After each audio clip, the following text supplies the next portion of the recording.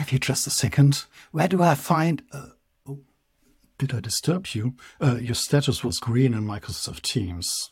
Didn't you also do this because you need this specific information right now to continue? Or rather think you need it?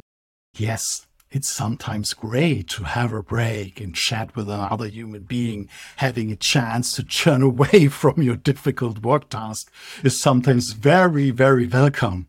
But after a day, when you're not in control over your own time and concentration, you feel stressed and deeply dissatisfied. Context switching is a serious threat to concentration and good quality work. You might need more than 10 minutes to return to your initial workflow.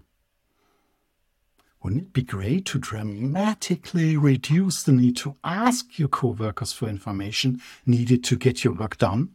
And on the other hand, still have opportunities to connect socially? Well, it's a complex phenomenon and not one with only one simple solution. About a first step towards that, you'll find out in the next episode.